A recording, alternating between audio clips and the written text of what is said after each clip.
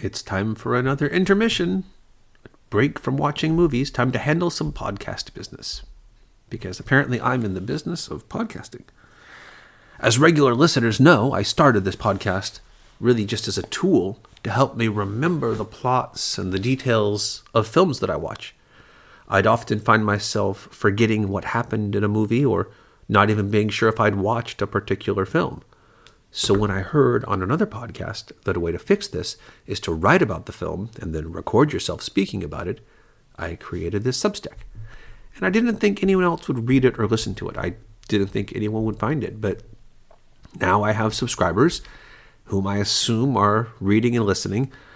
And I sometimes find myself thinking about what I should be doing to best serve my audience rather than what's best for me. And though sometimes I do assume that no one is actually reading or listening, I have this suspicion that a lot of people subscribe to podcasts and blogs, but then ignore them or delete them when they show up in their inbox. And based on the fact that no one ever comments or interacts in any way with this podcast, I do feel it's safe to say that no one is listening to any of this, which wouldn't be a bad thing per se. But nonetheless, when I started, I was posting articles quite often, sometimes every day. But now that I have subscribers, I've slowed the pace because I don't want to overwhelm anyone. And I'm trying to think, should I wait a day? Should I do this? Should I do that? And now I have this backlog of completed but unposted podcasts. So at the risk of overcrowding your inbox, I'm going to go back to watching and posting at my own pace. I'm going to stop trying to serve my audience in any way and go back to treating this like my own little thing. So if that means a post every day for a week, if it means 3 weeks with no posts, whatever it means, that's what it's going to be. And I hope this doesn't lead to people bailing on the podcast, because I do genuinely enjoy knowing that others have taken an interest in my weird little project. But if you do unsubscribe, I won't be offended. Besides, I've got a list of over 2,100 movies to watch, and I'm not getting any younger.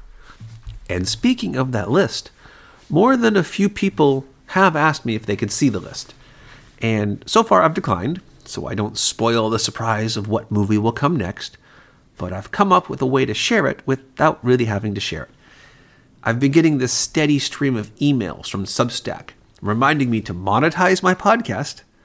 And I laugh when I get those because clearly they think there's a big market for podcasts about really old films that no one knows about or cares about.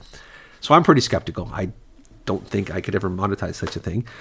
Nonetheless, I've acquiesced to their polite demands and I've created a paid option for this Substack. And the perk? If you pay, you can see the list of films that I've concocted. And I'm still adding to it all the time. I'll be like, oh yeah, that movie exists. So it's a work in progress. But it's one that you can now be privy to for the small fee of whatever it is Substack charges people for paid posts. And if you're dumb enough, kind enough, if you're something enough to subscribe, if I get a subscriber, I will come up with some other fun perks. And I was thinking maybe a video tour of the library of film books that I consult while researching articles could be a fun thing. I've got some other ideas, so feel free to send your hard-earned money my way if you see fit, and I'll reward you with lots and lots of fun.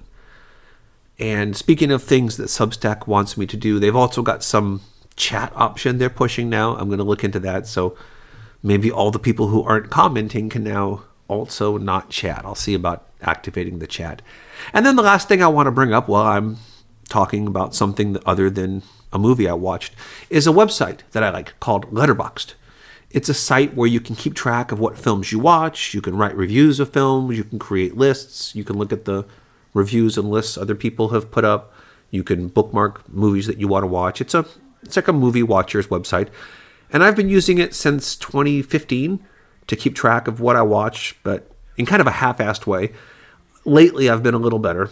I've been trying at least. And I'm really good about putting movies in when I see them in a theater. I always make sure I put it in the day I go, so those dates are accurate. Because you can actually track what day you watched it. If you watch it several times, you can each time you watch it, you can add it again to your film diary.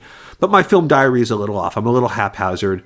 A lot of the movies I've been reviewing for this podcast, I've forgotten to put them in there, or I've put them in on the kind of the date I think I watched it. So it's not that accurate. But it's a fun site, and I've made some lists there. I've created these lists to track what I'm writing about.